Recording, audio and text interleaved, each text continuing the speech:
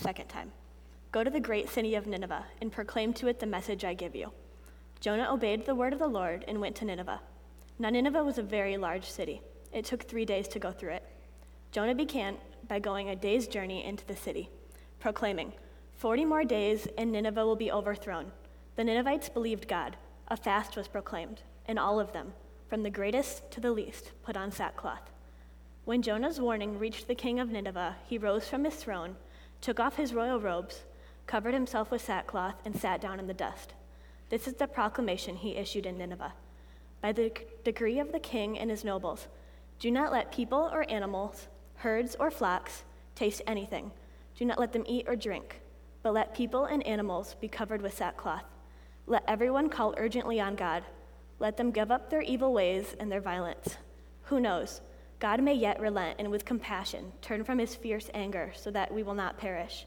When God saw what they did and how they turned from their evil ways, he relented and did not bring on them the destruction he had threatened.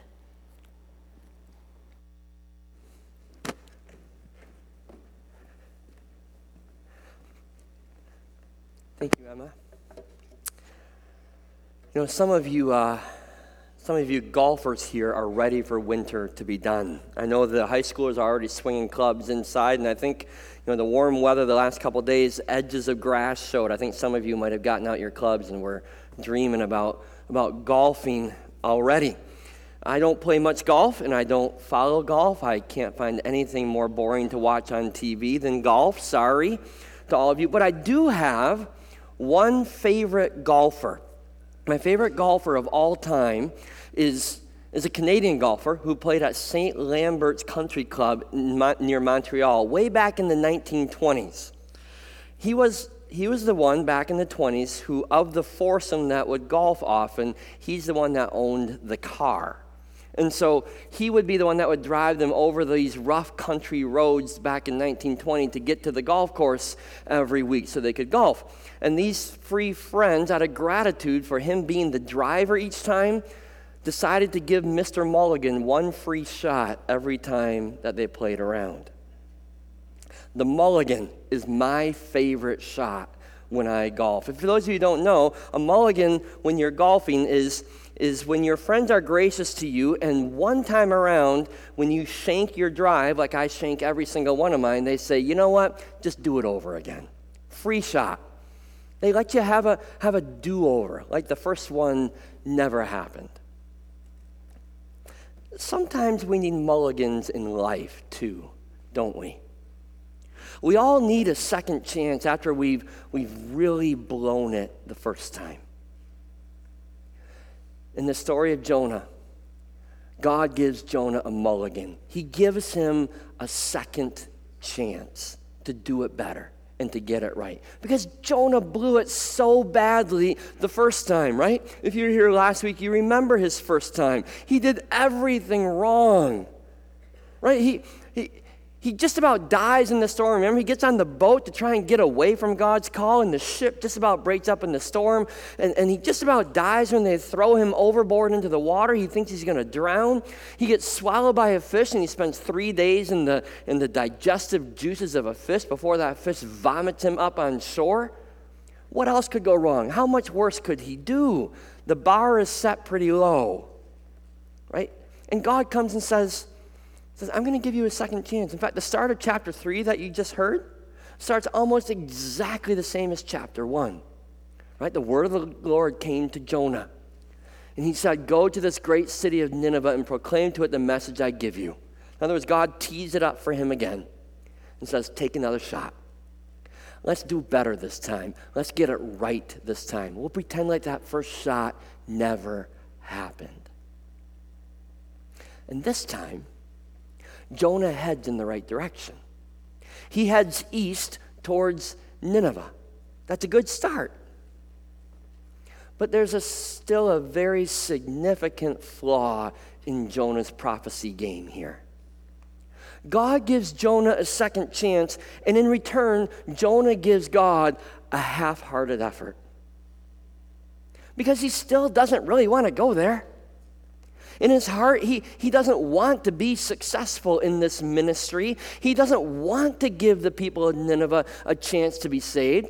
Really, honestly, he wants them all to be destroyed. He would love nothing better than to see fire rain down from the sky and destroy everybody in the city of Nineveh, because the people of Israel hate the people of Nineveh.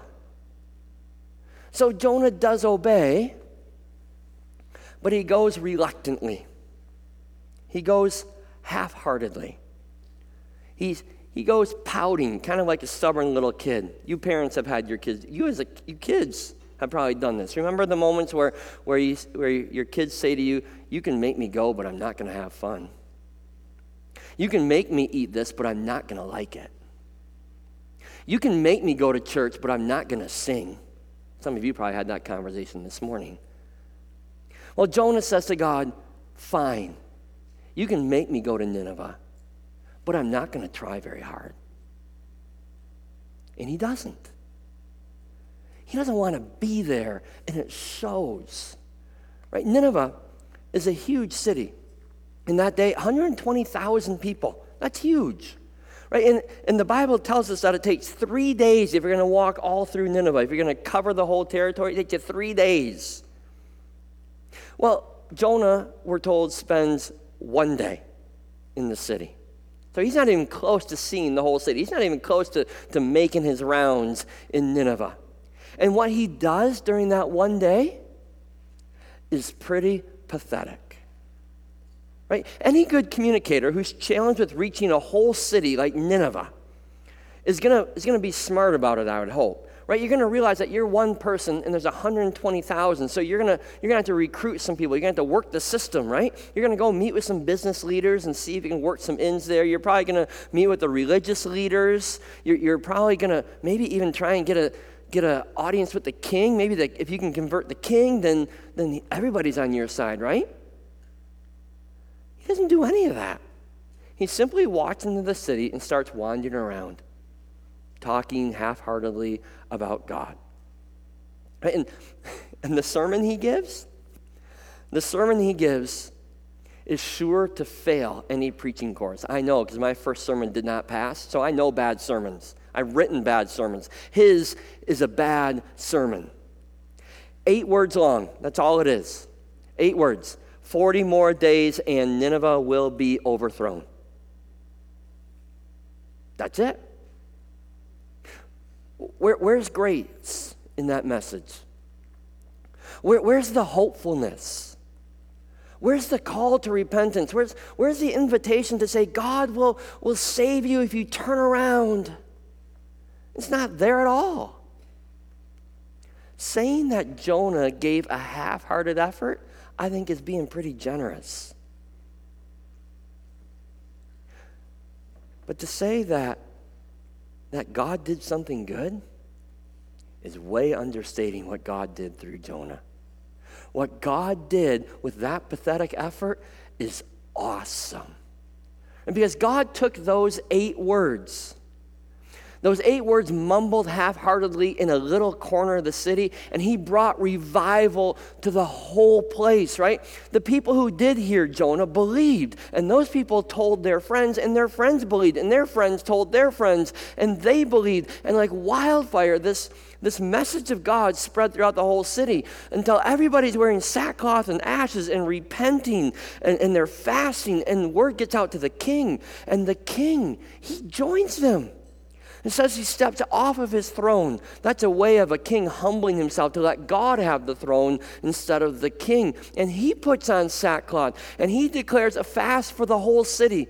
In fact, he not only says that everybody needs to fast, but he says all your animals need to fast too. And they need to wear sackcloth because they were about to be destroyed too. So let's all repent. The whole city turns around for God. It's amazing. It's miraculous. It's spectacular. 120,000 people do a 180 for God. They leave their lives of sin and they turn towards God.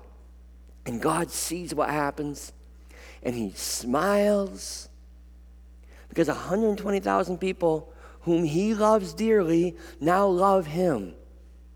And his heart is filled with compassion, and grace is given, and the destruction that was imminent is now averted.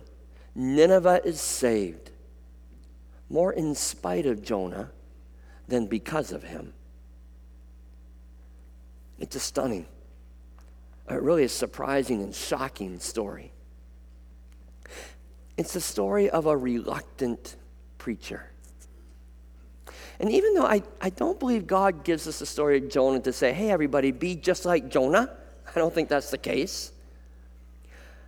I do believe that there are some really key and important lessons for you and I to learn from here. So last week we learned the lessons from Jonah in the storm. This week we learn our lessons from this reluctant preacher. And the first lesson, the first profound lesson that you and I need to learn from Jonah is that the power to change hearts and the power to change lives, the power to change anything, isn't ours. The power to make an impact and a lasting difference in this world is not yours and it's not mine. That power only belongs to God. Only God can change a heart. Only God can change a life. Only God can change a city. So when God calls you and gives you a purpose and a calling, a task and a job to do in your life, don't think that it's your power that's going to accomplish it. It's not. It's only God. It's His power that will do it. How much credit should Jonah get for this repentance in the city of Nineveh? Very little. He was one tiny, reluctant, unenthusiastic voice in the middle of a spiritual wasteland.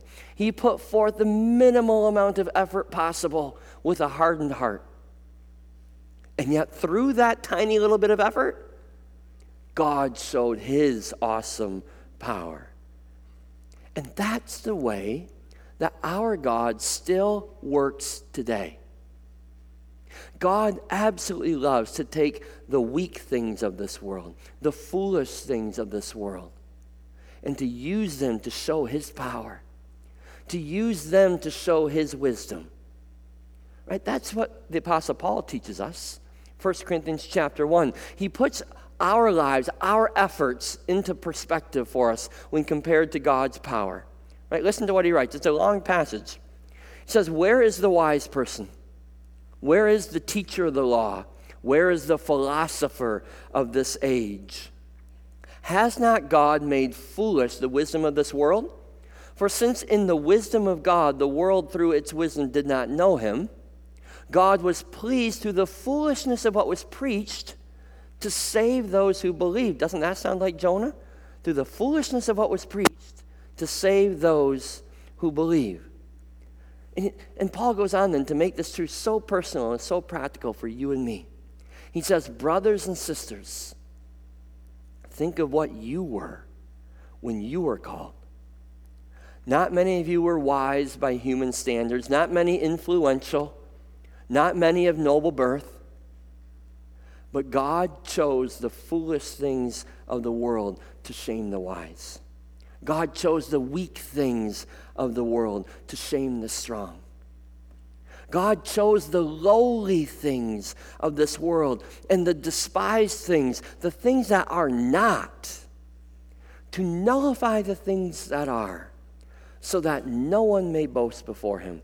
It is because of Him that you are in Christ Jesus, who has become for us the wisdom from God, that is our righteousness, holiness, and redemption. Therefore, as it is written, let the one who boasts, boast in the Lord. Right? So God's plan is to use you and to use me for His purposes. He's going to use us in all of our weakness, in all of our foolishness, to change this world forever. To be the avenues by which God releases His power and His wisdom into this world. Right? He's going to use you. He's going to use me. He already has used you. Some of you know what I'm talking about. Because He's used some of you to bring a friend or a neighbor into a loving relationship with Jesus Christ. He's used some of us to raise our children and our grandchildren to know and love the Lord. He's used some of us to touch hearts and lives of people, maybe through a ministry like Alpha or Koinonia or Cadets or GEMS or iClub. He's used some of us to rescue homeless families through Family Promise. He's used some of us to work for justice and righteousness in our neighborhoods, in our country, maybe in our homes. God has done great things through us. And when he does, Paul says the temptation is there to boast, right? To say, look what I did. Look what I did. And the truth is, no, we didn't do it. The power is God's. Paul reminds us we are weak, we are foolish, we are lowly and despised. We are the nothing in the process. But we are chosen by God, and God's Spirit will come in us, and God's Spirit will work through us, and his power to change a life, to change a heart, to change a community will be released through us. So if there's any boasting to be done, never forget, the power belongs to him. It belongs to God. You know, I'm personally reminded of that so often as a preacher. As the pattern is consistent, and I shouldn't be surprised by it anymore. So often when I have a good week and I'm done writing my sermon and I think, this sermon's a home run.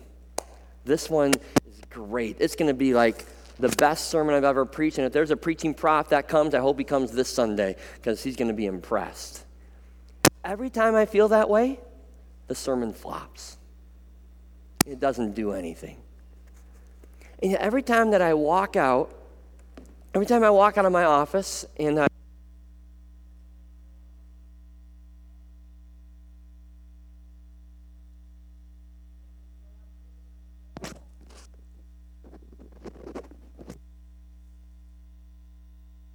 we go. Are we on? Every time I walk out and I think this sermon's horrible, I don't know, I didn't have time, it's not good, and usually I come out and that's when some of you meet me at the back and say, man, was that good? Man, I'm so thankful for that sermon. I think, what? And I'm reminded it's not about me. It's not about me. The power isn't in my words. The power is not in my preaching. The power is God's. And God can take the worst sermon possible and do good things. God can take the reluctant preacher and turn the world around through him. Jonah preached a pathetic sermon with a bad attitude. He took a half swing and he shot a hole in one. But you know what he did? He stood in and he took a swing. Right? He took a poor swing at best, but he took a swing. The power is God's, but the step of obedience is ours. That's lesson number 2 in this journey. If we're going to see the power of God work through our lives, and I hope you want that, then we've got to dare to step up and take a swing for God. And some of us haven't been used by God because we haven't dared to step up in obedience to him. We haven't had that conversation with a friend. We haven't built that friendship. We haven't built that relationship with a neighbor because we're scared and we let that neighbor be. We haven't parented our children very well spiritually. We don't talk to them about spiritual things. We don't share our spiritual journey with them. We haven't stepped up to serve in ministry. We haven't stepped out in faith and given generously or prayed consistently or boldly. We haven't given any time or effort to God's call and invitation in our lives. Maybe because we're scared. Maybe because we feel foolish and weak. Maybe we feel ill-equipped for the calling that God has given us. We feel like, you know what? Yes, my neighbor needs to hear about Jesus. Yes, my kids need to hear more about Jesus. Yes, there's ministry that needs to be done, but there's somebody else better equipped than me. Maybe we feel weak, scared, ill-equipped for the calling God has given to us. And to those of us who feel like we aren't good enough for what God's asked us to do, who are scared, God says, perfect. You're exactly the person I can use now. You are exactly in the position that I want you to be in, because I can use you to show my great power. I mean, look at all the heroes of the Old Testament. The ones that we hold up in high esteem and say, boy, were they bold, boy, were they, I wish I could be gifted like them. They're all broken. They were all powerless, right? God showed his great wisdom through Solomon, who was a bigamist. He showed his strength through Samson, who was a womanizer. He saved the nation of Israel through Rahab, who was a prostitute. He spoke his power through Moses, who was a stutterer and a murderer. He led his people to glory through David, who committed adultery and then killed the woman's husband to cover it up. God uses weak people. God uses broken people. God uses scared people. And he's ready to use you and me in all of our weaknesses as well. We don't need to be theologically trained to be used by God. We don't need to have our spiritual lives all put together and polished and know all the right answers. We simply need to dare to step up and take a swing. We simply need to dare to step forward in faith and let God release his power through us. The power is his, the obedience is ours. So yes, we may feel weak, we may feel foolish, we may feel frightened and overwhelmed and terrified. You may be nervous about what God has asked you to do. But if God has given a calling, if God has given a purpose, if God's revealed that need to you, then step up and take a swing. We need to step up and take our best swing and let God perfect his power in our weakness. Right? The Apostle Paul took his swings. He took his swings in spite of all of his weaknesses.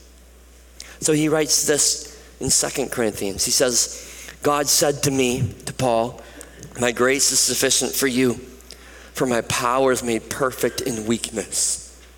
Therefore, I will boast all the more gladly about my weakness, so that Christ's power may rest in me. That is why, for Christ's sake, I delight in weakness. For when I am weak, then I am strong. When I am weak, then God's strength shows up. So know that God doesn't want to use you only when you're perfect. There aren't a whole lot of perfect people for God to use. There's usually just ordinary, sinful people like you and like me.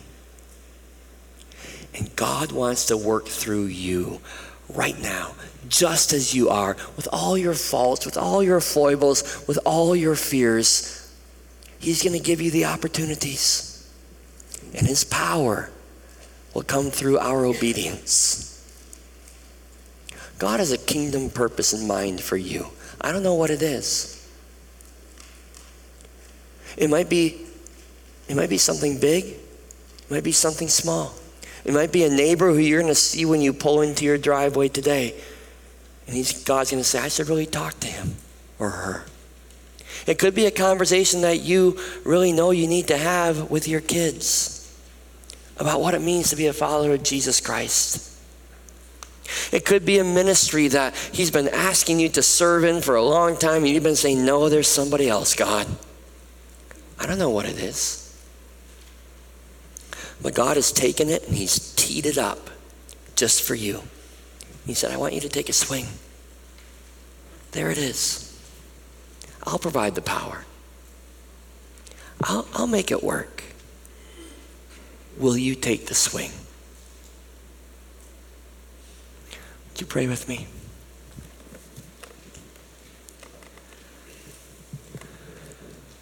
Father God, you know our fears. You know our anxieties. We have to admit that we often do hear your call. We see opportunities right in front of us, and we're too scared to take them. We defer to someone else. Or maybe we're too comfortable in our lives, and And what you call us to would make us uncomfortable. Thank you that you still give us those opportunities, that you haven't given up on us, God. And thank you that we don't need to be good enough, strong enough, smart enough. We don't have to have all the answers, because that's your job. When we think we need to be the ones to change a life, to change a heart, correct us, God, and remind us, no, that's your job. You just ask us to be obedient, to open up the opportunity, to step into that opportunity and let your power go to work. So God, I'm confident that sometime today, tomorrow, this week, you're going to tee up an opportunity for us, for each one of us.